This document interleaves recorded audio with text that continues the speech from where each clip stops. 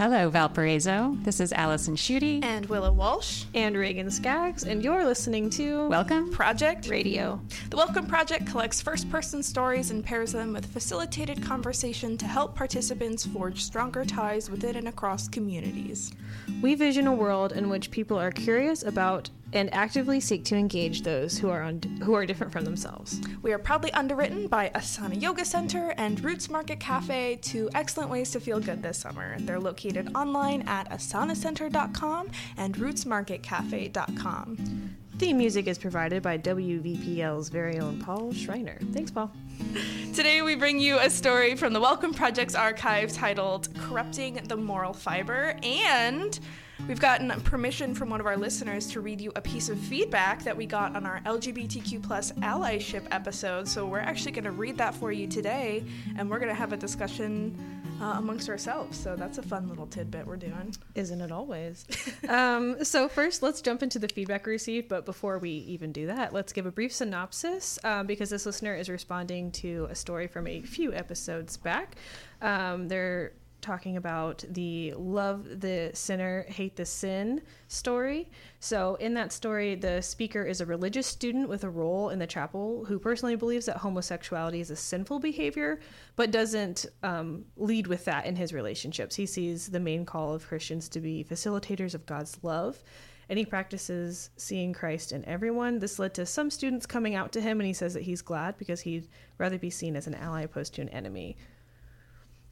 Great. So I just want to say we're super excited to have our first piece of fan mail. And if our listener is listening, I hope it's okay that we call you a fan. You're our first. So it's a title of honor. Okay, so the reply from our listener begins, it's certainly not as present in my everyday life to be able to have the kinds of in-depth discussions that he was hearing between, in that particular episode, me, Allison, and Willow. And it's not as present in his everyday life away from Valparaiso that I get to listen in on a conversation that challenges my initial response to a text or an experiences and pushes me to think and see further. I found it especially insightful, the recognition of the diversity of the queer community and the potential merit of having people outside of that community that might not be helpful as allies to all LGBTQ plus folks, but almost provide, as contradictory as it may sound, an entry point of inclusion for those queer people that grew up in those settings / hold a lot of internalized homophobia as the result of religious views. So I'm going to pause there because since it's been a while since we played the story, it might be a little hard to unpack some of what our listener was saying.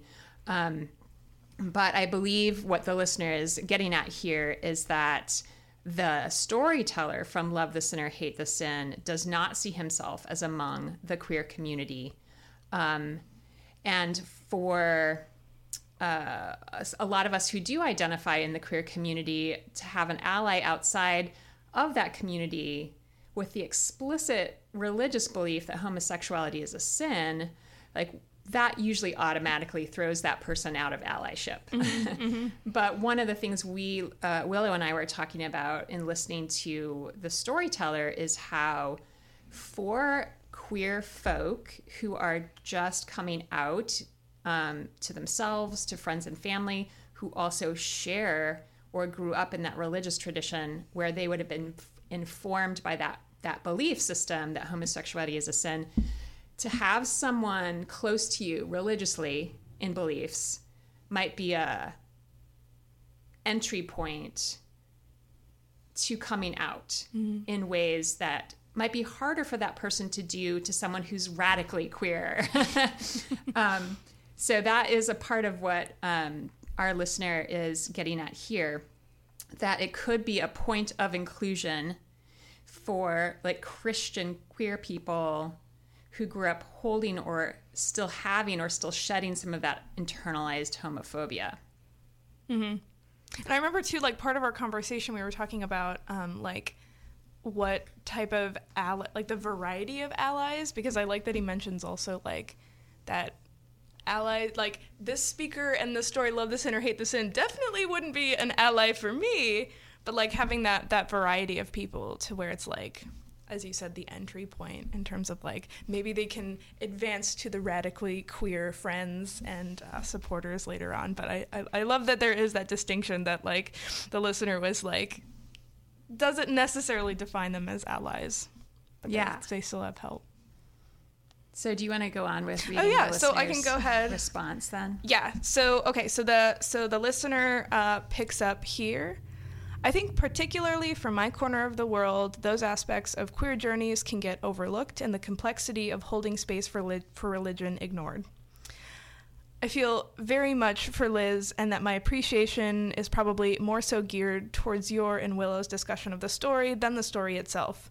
Because the discussion tries to give a balanced pros and cons kind of discussion of it, but to look at it in the, quote, least friendly light, that's just fishing out a few positives one can find and working with what you've got. Of course, it could be beneficial for some individuals, especially at the start of their self-acceptance journey, to encounter people who can deeply empathize with their strong religious upbringing and promote a form of self-love, albeit alongside the internalized homophobia. However, I think queer spaces and queer communities are, and really should be, all about radical and idealistic thinking, and to that extent, that would really be the most helpful to the diverse queer community as a group of, quote, true allies. The way you and Willow conceive of them, I'd say, that is so large that it reflects the same diversity as inside the community. Allies who can empathize with strong religious environments, but nonetheless gone through enough relearning to pass on true self-acceptance to individuals that find themselves needing guidance from one of these allies. So let's just pause for a minute. We do have a little bit more of the fan letter. So this listener is nothing if not communicative, and we love that. And we actually really miss being in conversation with this person. And someday we might get to do a Zoom cast with him. But we wanted to pause here to do what we would typically do with a Welcome Project story and just make sure that we understand how the listener here is defining what an ally is. And then we'll go back we'll add to that anything that we might want to say about what we imagine an ally, and then put that in relationship to what the Love the Sin or Hate the Sin storyteller says. So I don't know, when the two of you are looking back over what the listener has said here about true allies, who can empathize with strong religious environments, have nonetheless gone through enough relearning to pass on true self-acceptance.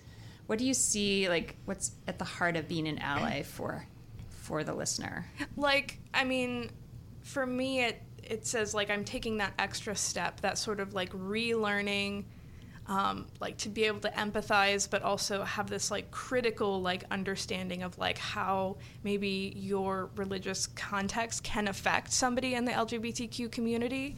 And so this idea of, like, it's not just saying, like, love the sin or hate the sin, but I think for the listener, it's a little something more for him to really accept this person as being an ally, because it's not just, oh, I can love you as an individual, but still think that, like, you are fundamentally wrong in Christ's eyes type of thing. But it's like it's like taking more steps from that. And I think he even, like, says radical in this part too, like this idea that it has to take a few more steps to get there. It's not just like, I'm still holding this religious view. I mean, you can still hold a religious view, but the idea is that, like, you're acknowledging the way that this religious community kind of talks about and perceives homophobia and just LGBTQ people. And so you have to kind of, like, have that acknowledgement, because he talks about, like, to promote a form of self-love alongside the internalized homophobia. So it has to, like, actually do something, not just recognize the queer person, but also, like, promote a form of self-love once they actually do come out. So I think for him it sounds like it should be a little bit more than what the speaker in Love the Sin or Hate the Sin was talking about. Yeah, I mean, to be explicit, I think the listener is saying this is not good enough. Yeah. And I tend to agree, you know, and like you guys talked about, a good starting point, but definitely not where I would hope somebody would end their journey of self-acceptance or and attempting to find a community. You know, people deserve radical acceptance. And it really brings to mind those conversations of, well, it's acceptable for you to be a gay woman or a trans man or whatever, but you need to do it in such a such way. So if you're trans, you had better be heterosexual. If you're trans, you better be binary. And I'm binary identified trans, so a trans man or a trans woman. If you are homosexual or somebody who experiences bisexuality, whatever, you better pick one. Like, you better get married. Like, there are all these, you better still want to have children. There are all these like additional, well, it's okay if you're like this, if, when, and how, versus like, okay, so there are, just like me, a human being, there are a lot of ways to be gay, there are a lot of ways to be trans, and I accept you in all of those ways. Yeah, so one of the quotes from the storyteller, Love the Sinner, Hate the Sin, he seemed to define ally in part as a matter of walking with people and sharing the journey of life with people. And I think it's interesting because it is both more generic and also, Willow, as you were saying, focused on like the individual. So it doesn't take into account homophobia and the impact that has on our culture and then people in the culture. Like, it hasn't had that critical analysis at all. And I mean, I suppose that's not surprising because this person does think homosexuality is a sin. And so they can't necessarily, well, I don't know. That's actually an interesting question. Can you have that religious belief and still be aware that there's homophobia in the world? Like, still consider it to be a sin? Right. Can you think it's a sin and still be conscious of homophobia? I think yes. I'm not from Valparaiso, Indiana, dear listeners. I am from a smaller town in Indiana that is very conservative and small, a lot, smaller than Valparaiso, that's for sure.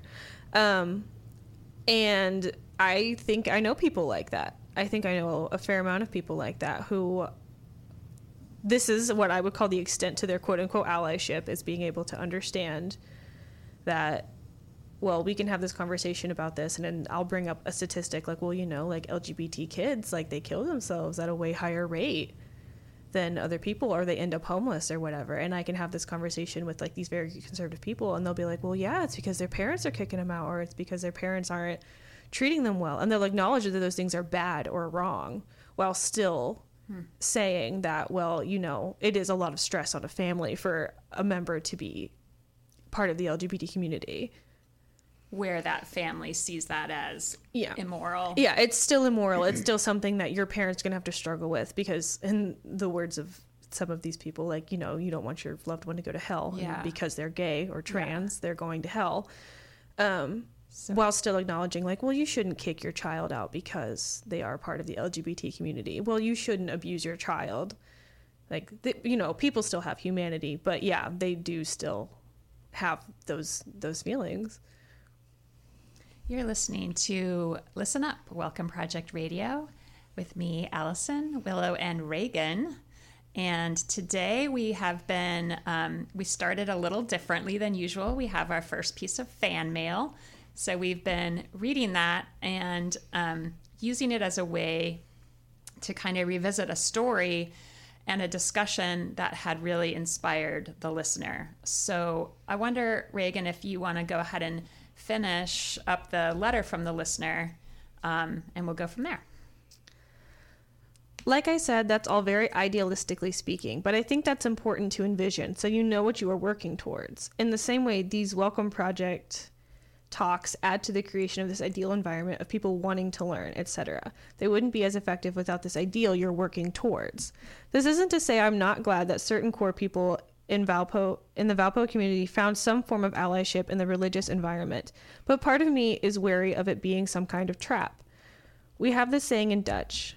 The listener is not from America. Sorry, did not clarify this earlier. this wouldn't be a response by me if I didn't bring up a Dutch saying, would it? Is to make someone happy with a dead sparrow, meaning you give someone the illusion of gifting them something, in this case, allyship, while in reality, you have been giving them nothing, disguised homophobia that doesn't lead to true self-acceptance. Maybe I'm letting myself get a little too harsh here on the storyteller.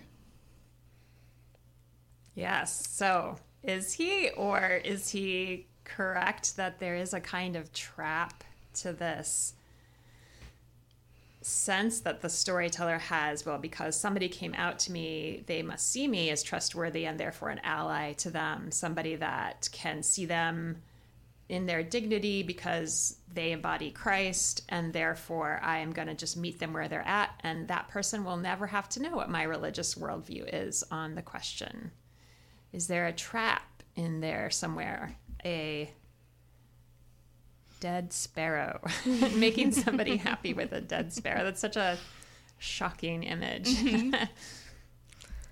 I mean, I feel like this... I mean, like, from this, I would want to know how the person who came out to the speaker and love the sin or hate the sin feels about it.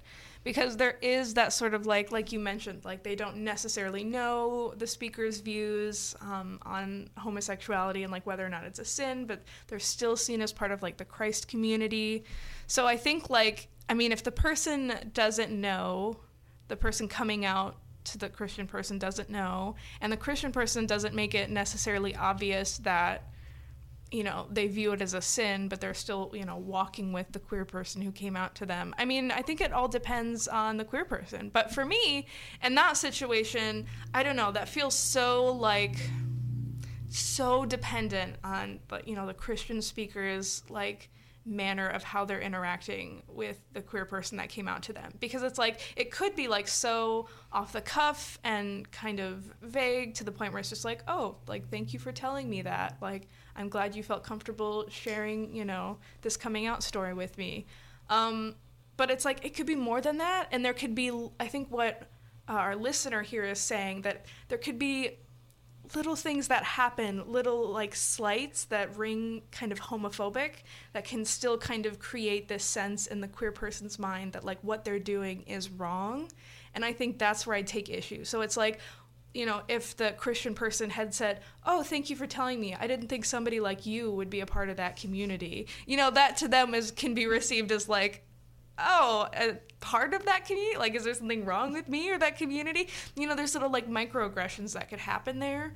And so I think the listener is very right that this definitely could do harm in this scenario, but not every time. Like, if you just keep it really vague and keep the microaggressions and homophobia as much as you can out of the way, it might be still helpful as an entry point into the community. But I don't know.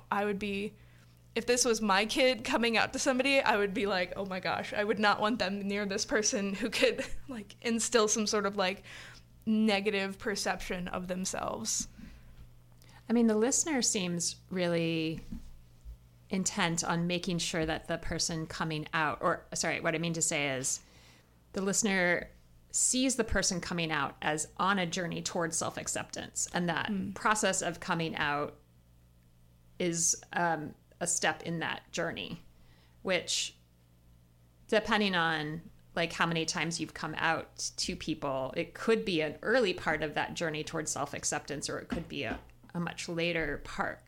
But anyway, it seems like the listener's concern is the queer person really accepting themselves, and isn't an ally supposed to help someone in the queer community make sure that that acceptance is full, complete, robust, and, like, how can you do that as an ally if you yourself think there's something flawed about the self? Although, I don't know, like, to be fair to that Christian worldview, I see Love the Sinner, Hate the Sin as them believing there's something flawed about queer people, but I don't know that they would put it that way. Like, at least this storyteller seems to think that he can fully embrace the person. They embody Christ. Like, so there's nothing flawed about the person in that storyteller's mind. And it seems like he leaves any sort of judgment about the sinness, like that's not his purview. That's up to God. So he doesn't even have to concern himself with it in some sense, except for that it's a part of his belief system that he needs to, it's his values, so he needs to live them out. So I almost feel like for those of us in the queer community hearing this storyteller, and if we've heard before over and over and over again, love this sin or hate this sin, it's like we can't help but hear that as saying that queer people are flawed. But if we inhabited a different framework, that wouldn't be exactly the message. I don't know. Do you have insight, Ray? Well, what this really reminds me of is this being something, so the ally, the quote unquote ally that is having this love the sin or hate the sin mindset, being relatively fine on an individual level. Like you and Willow have both touched on how in context, like let's say this person is a part of like a larger church community, this person that had come out to the speaker was also part of this church community. That does say something that they were maybe willing to come out and like willing to have this experience, assuming that this is the church's doctrine, that, homosexuality is a sin. But where the real problem for me, as always, is in the systematic part of it. So as an individual, I don't necessarily begrudge this individual this perspective. I don't necessarily begrudge this individual this way of living their life, or like this way of practicing this thought process. Like you said, like there is empathy there. There is an attempt there. There is something there, and there is like somebody who is in that space. There is a placeholder there for them, and for that I am in the great theoretical way grateful. But the issue is the systematic part of it. So the system here being the church, that inherently within the church that this is a belief that is acceptably held. So these people wouldn't be in this situation if this system did not exist in the way that it did. So I guess maybe my instinct is to put less onus on the speaker and to put more on the institution that the speaker is a part of. Yeah, that makes a lot of sense.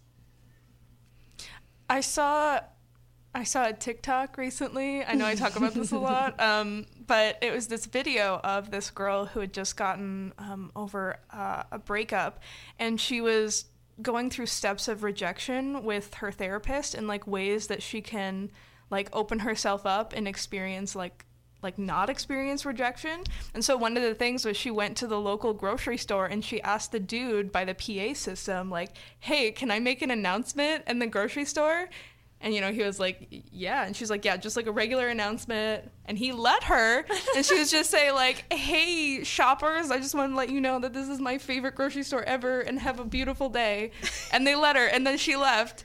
And I think there's something so valuable just in that, like I would never walk into a grocery store and assume that anybody would let me on the PA system. But I think for her, that was so powerful to like walk in there and be like, can I do this crazy thing? And somebody said yes. And so I wonder if it's like between this Christian speaker and the queer person that came out to them, I wonder if it can be like a similar function, like to remove this scariness of like, like maybe you have like really Christian parents or family. And it's just like, maybe you're testing your boundaries on this Christian person at school, and you came out to them and they said like, oh, thank you for telling me. And like that potentially that could have like blown their mind. Like I wouldn't think, like maybe they thought that, they would be so hated and like just cast aside. But maybe like for them, that's just one step of like, maybe the next time I come out, it won't be as hard.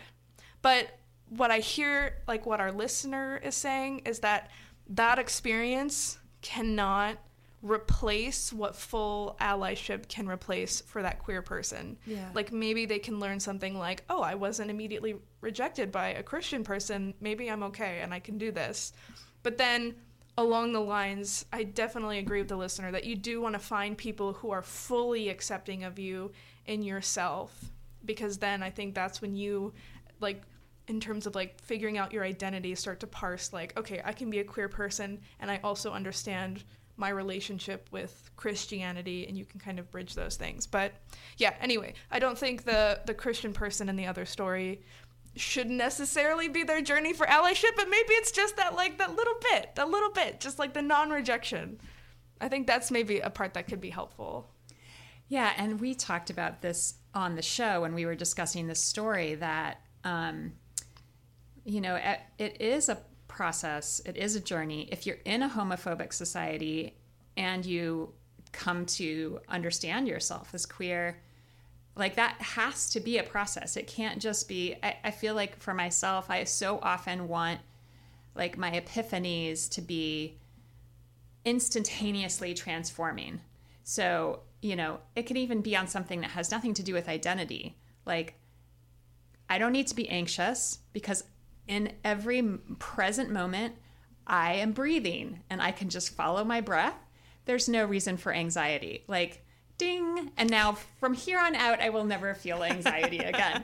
It doesn't work that way, right? Like it's iterative, meaning like we have to go through it again and again. It requires practice because we really are like retraining our neurons and how they fire, especially if we're in a society where the homophobia in this case is still operating and present. So I do think that's why when we were talking about this story last time, we were understanding, the queer community is broad and diverse. And for the three of us in this room and for this listener whom we know pretty well, we don't have the same connection to the religious tradition that storyteller and the person that was coming out to him shared. So we do need to remember, that the queer community is broader than sometimes we in our, he calls it radical idealistic bubble, want it to be, where we could just have everybody wake up from homophobia and then ding, it's gone. Mm-hmm. It's not operating in our institutions, in our family lives, and the way we educate. Which I think is why he uses the word idealistic earlier, when he's sort of recognizing that what he wants is a pretty big cultural transformation that we actually have to work pretty hard at to arrive at if we ever get there. Yeah. I mean, but that's what he contextualizes that though, right? Yeah. He's like, that's, and that's, again, he's right in saying that's partially what the Welcome Project is working off of, is like this ideological assumption that, ideological is not the word, the ideal assumption that people are as a whole doing their best to be better and to learn about others in a way that is helpful to others and not painful to others, and to have that experience. So it's like that same, you have to live your life that way while understanding that maybe that isn't always the case. But I think for the listener, it's, we need to also understand that in this context, if we're going to hold ourselves to that standard, like maybe we can hold others to that standard in the case of the speaker. I mean, I also think it's interesting, just sort of stepping back from this part of the conversation, that the listener wrote in the first place because he was asked to and experienced considering a position that he himself wouldn't have had just listening to the story on his own. Mm-hmm. And I think when he mentions Liz earlier, he's thinking about Liz saying to him that she has a similar reaction that he did when he first just heard the story. It's like, oh, I'm going to write this person off as an ally. That's not allyship. No way. Mm-hmm. So, I mean,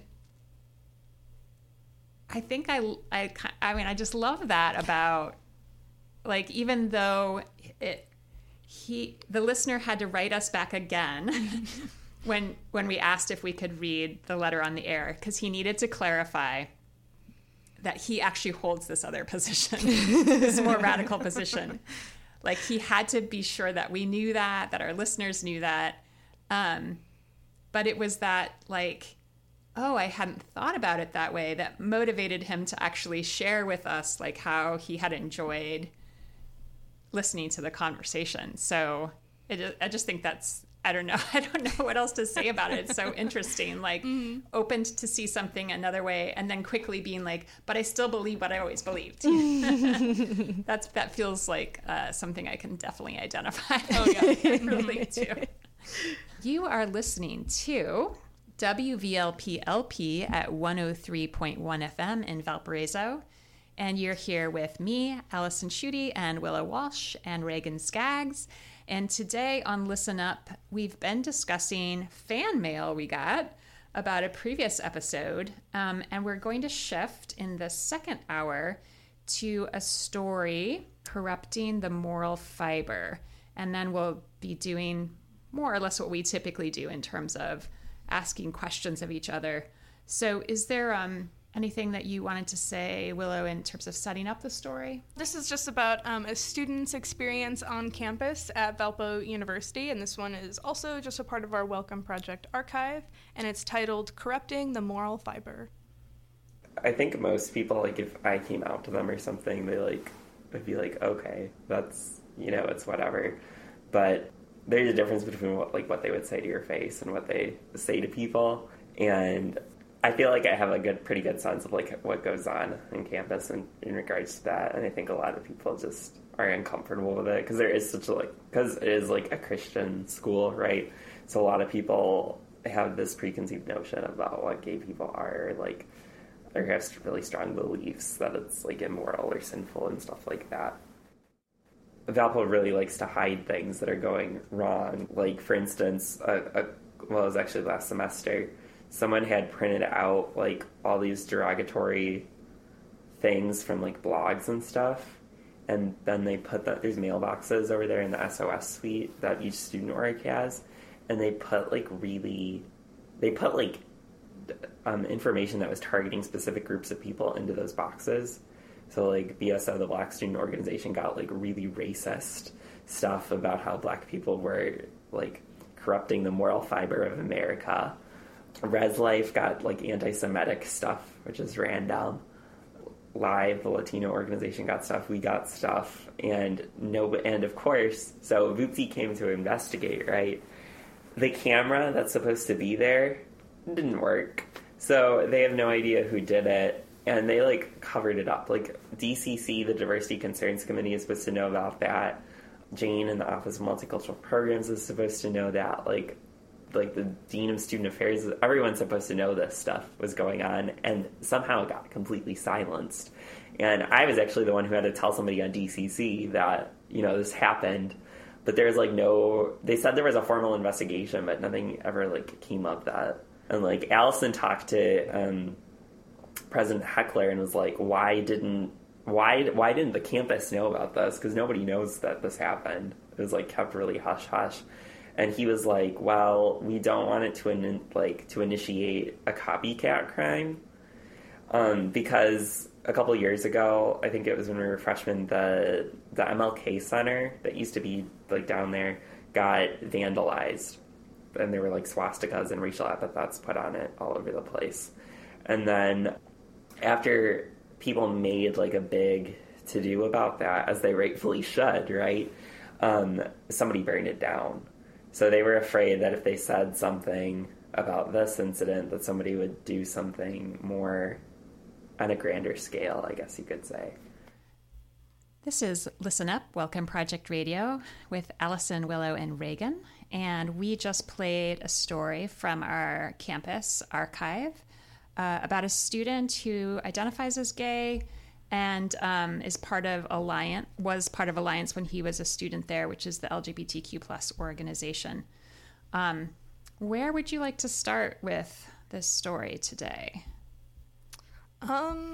Maybe we can just go over, like, how the speaker thinks about the relationship between Valpo University as a Christian school and the LGBTQ students on campus. Because I feel like every time I hear Valpo University is a Christian school, I hear it coming from gay people, which I think is really funny. But I don't know. He seems to think it's, like, really tenuous. Yeah, I mean, I definitely hear the storyteller saying that there's a surface acceptance. And then underneath or behind that is this larger culture. So I wonder if, Reagan, this gets back to your thoughts about institutions and what norms they're operating on. And so, Valparaiso University is a Lutheran institution. It advertises itself as independently Lutheran. So for those of you who don't know, there's several different denominations within the Lutheran Church. And there's a tendency to split them between the ELCA, which people would identify as more liberal and progressive, and then the Missouri Synod, and then the other synods, which are even more conservative than the Missouri Synod. So Valparaiso University is supposed to be independent, meaning not beholden to that kind of split or divide. But of course, people, it has histories, and it has a stronger historical connection to the Missouri Synod. But today it has more Catholic students than it has Lutheran students. So the Lutheran identity of the institution is a little bit more in flux than when I was a student there in the 90s even. Anyway, so that's a little just like context or background. But it does seem to me that this student is sensing like there's, again, not full acceptance. It didn't sound like he was having a positive or even a reason to come out to people. I guess that's how I heard it. Because he said, like, if I came out to them or something.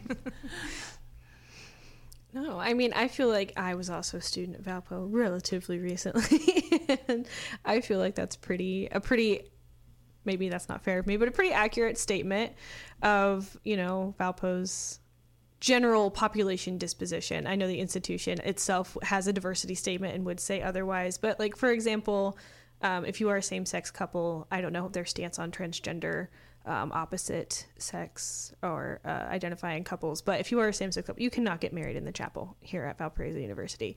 And that's always been, a sticking point, because I had when I worked also as a student on campus, I had a couple different jobs. One of my bosses was a lesbian. She and her fiance had met on Valpo campus. They had made this big to-do, like they loved the local art museum. They went to all the events. Like she, because of her job, planned all of these wonderful events for Valparaiso University. And she was really upset because she was not allowed to get married at the chapel on campus. And she was a very Christian woman, and that was not an option for her. That was not something that her and her partner could do because of that. So there is, I would say, like there is what the institution says, and then there's what the institution does. And I would say that is a pretty big gap, even now, years after this speaker has left Valparaiso. Yeah, I remember when I started teaching in 2005, the alumni notes in the back of the alumni magazine, where they would announce congratulations, so-and-so got married, congratulations, so-and-so has kids, so-and-so got a job. And that was stuff that was submitted by alumni, just listing names and stuff. So if you wanted to go look up, your year of graduation, 1993, you could see if there was any of your classmates who were saying something about what their life was like. And they would not print anything having to do with queer couples. And that had to be fought for long and hard. That has changed. But, like you're saying, Reagan, that hasn't worked its way through the institution entirely. It's almost as if the institution now separates the chapel in some sense from itself as a larger institution, which is supposed to be more inclusive, but makes religious exemptions for the chapel. So that sounds awfully familiar. I don't know. It just sounds so Midwestern, like this, surface niceness, but there's something brewing underneath. Some Southern Gothic literature. But I don't know, just this idea of trying to cover your butt on all sides, it sounds like President Heckler in this instance, it's like, I know you're probably responding to, is it like the board of directors or something like that? Yeah, so it's like it's like there's like a conservative interest group that you have to respond to, but then also the students that you have to respond to, and then there's just, so it just feels like a lot of like I don't know, saying things and doing, I mean, in my opinion, the bare minimum. But I think that's like, that goes back to what you were saying, Reagan, about like the sort of like the institution of it makes it so, I don't know, difficult to deal with it in a good way. I don't know. But another one of my questions that I had was like, what did the university do according to this speaker? And then like, what do you think they would have liked to have seen done? Because it doesn't sound like what they wanted to see done happened.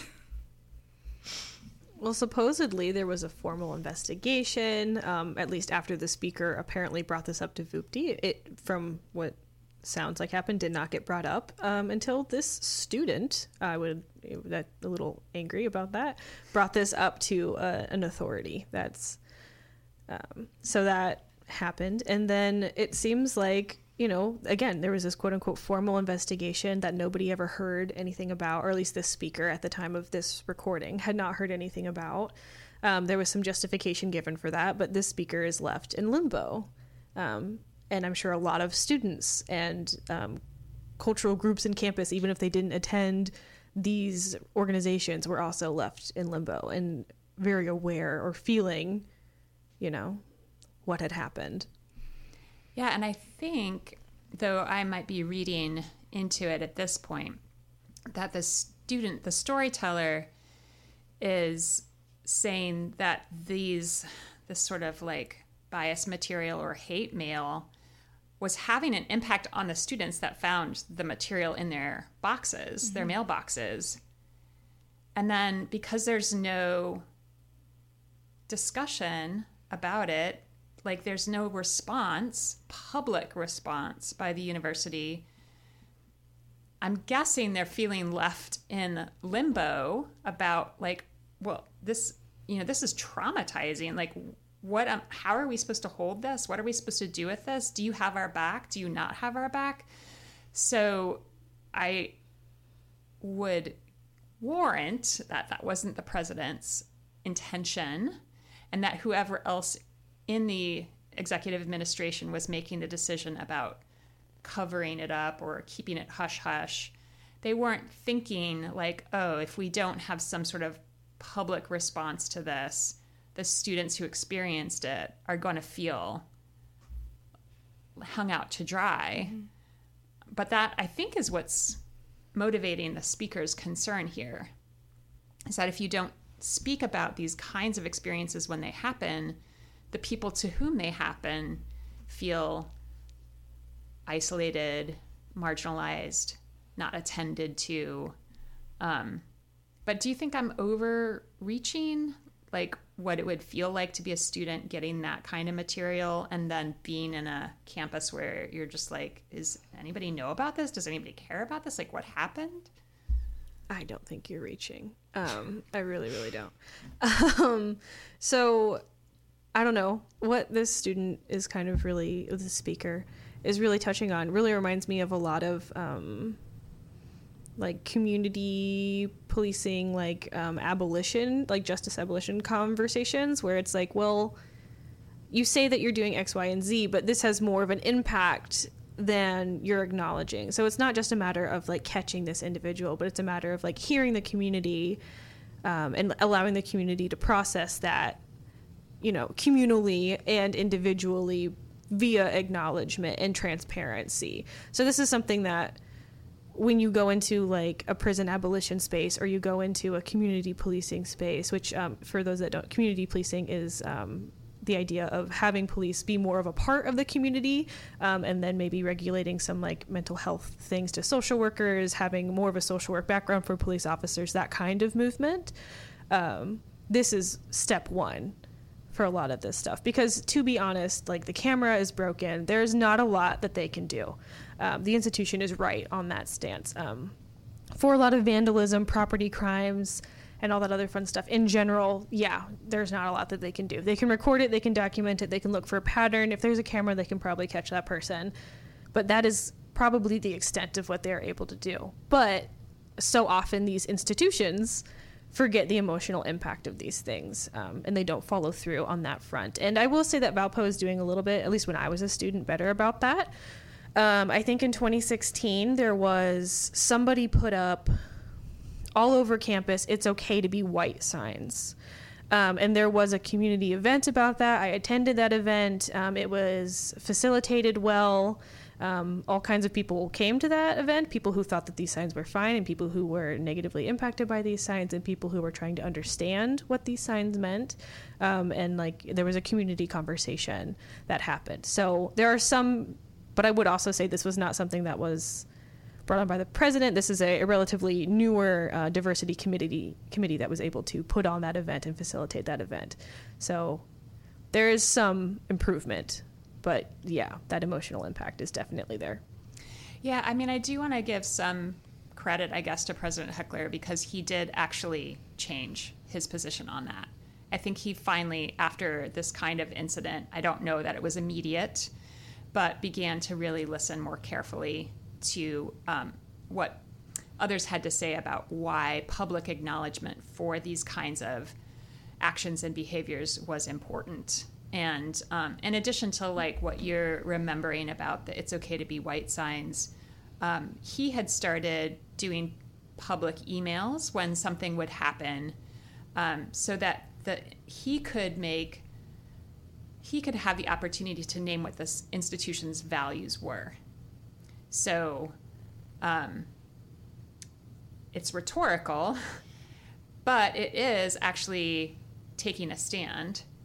And this is starting to step away from the storyteller, so we don't need to go here yet, but I wonder what you think about that. Like, for example, the university now has its statement of diversity, inclusion, and equity right under the Valparaiso University mission statement on the webpage. It's like the next thing that you see. And that was also hard fought for, but is a relative to where Valparaiso University has been, a very bold move on the decision, the part of the administration or the board. I don't know how that was finally, is probably a mutual decision that that's how that would look on our webpage. So is there good work being done there, and does it have limitations still on it? I feel like, okay, I have a couple of takes. Like, one thing that I'm concerned about is the fact that it goes back to what you were saying, Allison, about like how somebody in the executive, something at the university had heard about the things that had gone on and decided to keep it like, I don't know, quiet, but like not understanding maybe that like people would be impacted by it. So then that goes to, I don't know, having like a straight, white, cis executive board who doesn't like automatically empathize when people are slighted. But I also think like, I don't know, for me that's kind of like rich that, I don't know, the university would say something like, oh yeah, like we get it, like racist things were put in the Black Student Organization and anti-Semitic stuff for Res Life and homophobic stuff for Alliance. And I don't know, it's just, to me that seems so ridiculous to even take a stance to be like, oh yes, we don't tolerate that, but gay people can't get married in our chapel. but I don't know, but I also think about the diversity statement that you were just talking about, and how when the statement that was written by CIVIC, which is the Commission for an Inclusive Valparaiso Community, had written the diversity and inclusion statement, it was reviewed by the board or the executive part of the university, and so much stuff had to be taken out the first time. Stuff that was the meat of the inclusion that held people accountable for going against the statement of diversity and inclusion. Like, if you are going to spread hate speech, if you are going to be hateful and hurt people, this is our view on that. A lot of that stuff was deleted from the original statement. So again, it goes back to this thing, like you said, Reagan, just like acknowledging it, but then, you know, taking all the heat away from it. It's like having a mask mandate in Indiana, but no retribution if you don't wear a mask. You know, it's just like, it's like a stance and name only. So I don't know, in terms of like, are we progressing? I would say that we're getting better at covering our butts to where we can put out a statement like, oh, yes, we believe in diversity and inclusion, but, oh, the cameras were off, bummer. Oh, there was a formal investigation, bummer, but we don't know what happened. Oh, nobody knows, bummer. Like, you know, it's just like, okay, but you can write an email, which, great, I would love that, to have that sort of recognition that, like, hey, this thing happened, and I'm going to email you about it because I recognize it, but then nothing after that. Don't just recognize it. To me, that's not progress. That's you getting better at, like, marketing yourself as somebody who cares versus actually taking a step to do something. I don't know. That's my hot take. That's Willow's hot take on Listen Up, Welcome Project Radio, with me, Allison, Willow, and Reagan. And we are discussing right now a student story from the campus collection. He identifies as gay and is talking about the thin layer of acceptance he kind of imagines if he came out he'd receive, but really seeing that deeper underneath when it really matters, or when students who are underrepresented or marginalized are feeling the heat or the impact of discrimination, individuals and institutions aren't, like, stepping up. Is that a good summary of the story? Yeah. I mean, I also wonder, I don't think the storyteller necessarily addresses this, so this is for us. We've talked about the impact the hush-hush culture would have had on the students who experienced the hate mail. What about the impact on the campus community more broadly? Like, even those students who never would have heard about this happening at all. Like, is there an impact of the hush-hush culture even for those people who never know that an incident happened? And what would that be? I mean, yeah. When you don't know about something, it's easy to say that those things don't happen.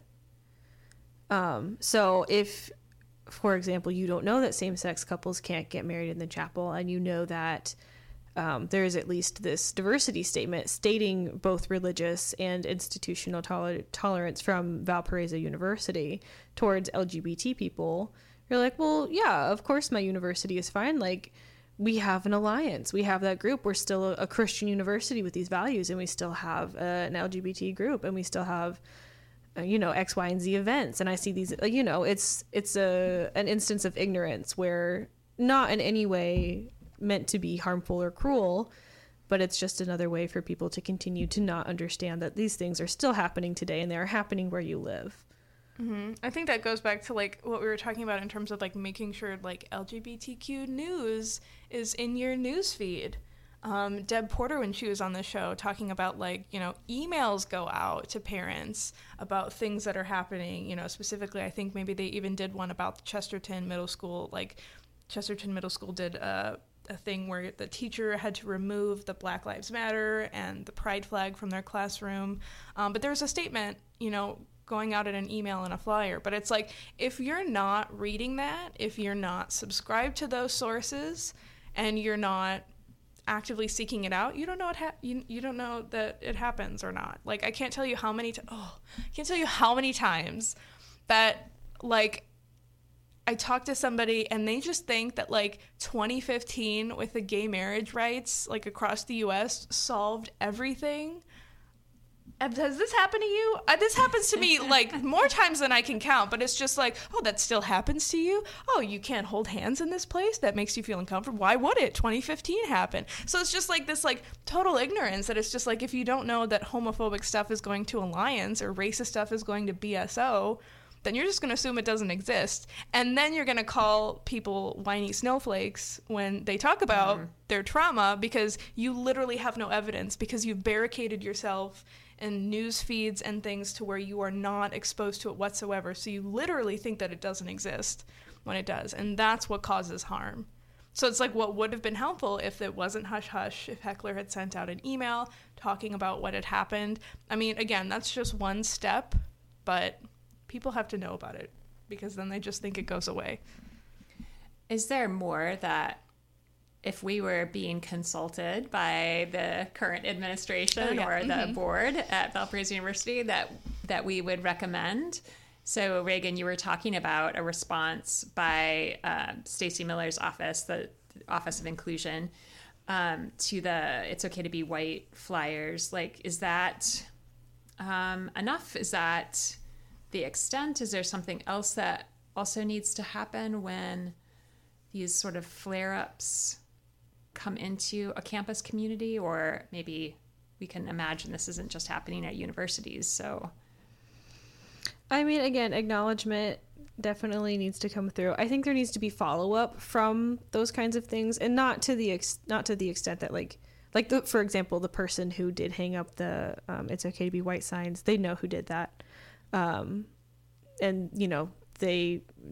there wasn't any specific thing, so this person essentially got like a vandalism or a littering, like Valpo version of a charge type of deal. So I don't think that this person's name needs to be put out there. I don't think that's helpful. I don't think that's safe for anybody involved. Yeah. But I think that we could have follow-up from, okay, so this happened and this is having an impact on it. So just like a follow-up, because the only reason I know that is because I specifically talked to Stacey about that. So, as a general person, I would like to know, okay, so there was follow-up here. We do know what happened. The situation has been taken care of type of deal. When it comes to the fear of, well, what if this causes an initial or an additional hate crime or a copycat situation? I'm a little mean and cranky, and I want to say, we'll fix the camera, and if it happens again, then the problem is solved. Yeah, and also I don't understand, in the example that the storyteller was giving us, like, would the MLK house not have burned down if it... Yeah. There's some assumed cause and effect here that should not be assumed without, evidence of things. Yeah. This is my least favorite argument. It's the slippery slope thing that comes up everywhere. If you allow the gays to get married, people are going to be marrying horses and stuff. It's a slippery slope. If we have Black Lives Matter on a barn on the side of Lincoln Way where people can see it, everybody's just going to go out and paint murals on their garages. It's a slippery slope. It's like, that is never an argument. It doesn't work like that. That doesn't happen. Stop it with the slippery slope. Yeah. I mean, I think it's another reason to really emphasize there needs to be ongoing programming and workshops and conversations in the case of a university at various touch points, like Welcome Week when the first years come onto campus, or during, like, it could be a core event. So that's Valparaiso University's first year experience, where you would be having conversations about what is it that makes it so hard for us to have conversations about identity in this current political climate. You would make we have right now, it's called Can I, which is like the diversity, inclusion, equity training, where it's like a 2-hour series of workshops that you can do to get more education about power and privilege, and that sort of systemic ongoing education that's extracurricular, or for some faculty members bringing it into their classrooms too, but just as a administration really supporting that culture of let's be proactive, so we're not always reacting, always only reacting to some event when it actually happens. No, those things paired with stuff like that Valpo does have, like the bias hotline and the ICC, as those exist now. Ideally, hopefully they'll get more teeth in the future, just because I know that is something that has been a problem, or a complaint at least. But yeah, those like educational moments combined with, here is a very concrete thing that if you personally witness something or experience something, there is a method for you to reach out and to have that addressed. Mm-hmm. Yeah, and communicating that we have that bias incident report line has always been a challenge. So figuring out how to just do it over and over, mm-hmm. and better again. Parting thoughts on our way out the door today? Not too much. Just remembering like what the whole process of support can look like. So not just naming it, not just letting it be hush-hush, taking a stand, having community conversations, and follow-up, just like a bias hotline. Make sure there's follow-up all the way through. That's Sounds it for me. good. So that's it for today. Thanks for listening. And thanks again to our sponsors, Asana Yoga Center at asanacenter.com and Roots Market Cafe at rootsmarketcafe.com and at 108 East Lincoln Way in Valparaiso. We here at Welcome Project Radio love to support our local businesses. And if you enjoyed the stories you heard today, you can find more stories like this one on our website at welcomeproject.valpo.edu and wherever you get your podcasts. If you'd like to start a conversation with us or ask any questions, like our lovely listener did today, you can email us at welcomeprojectradio@gmail.com.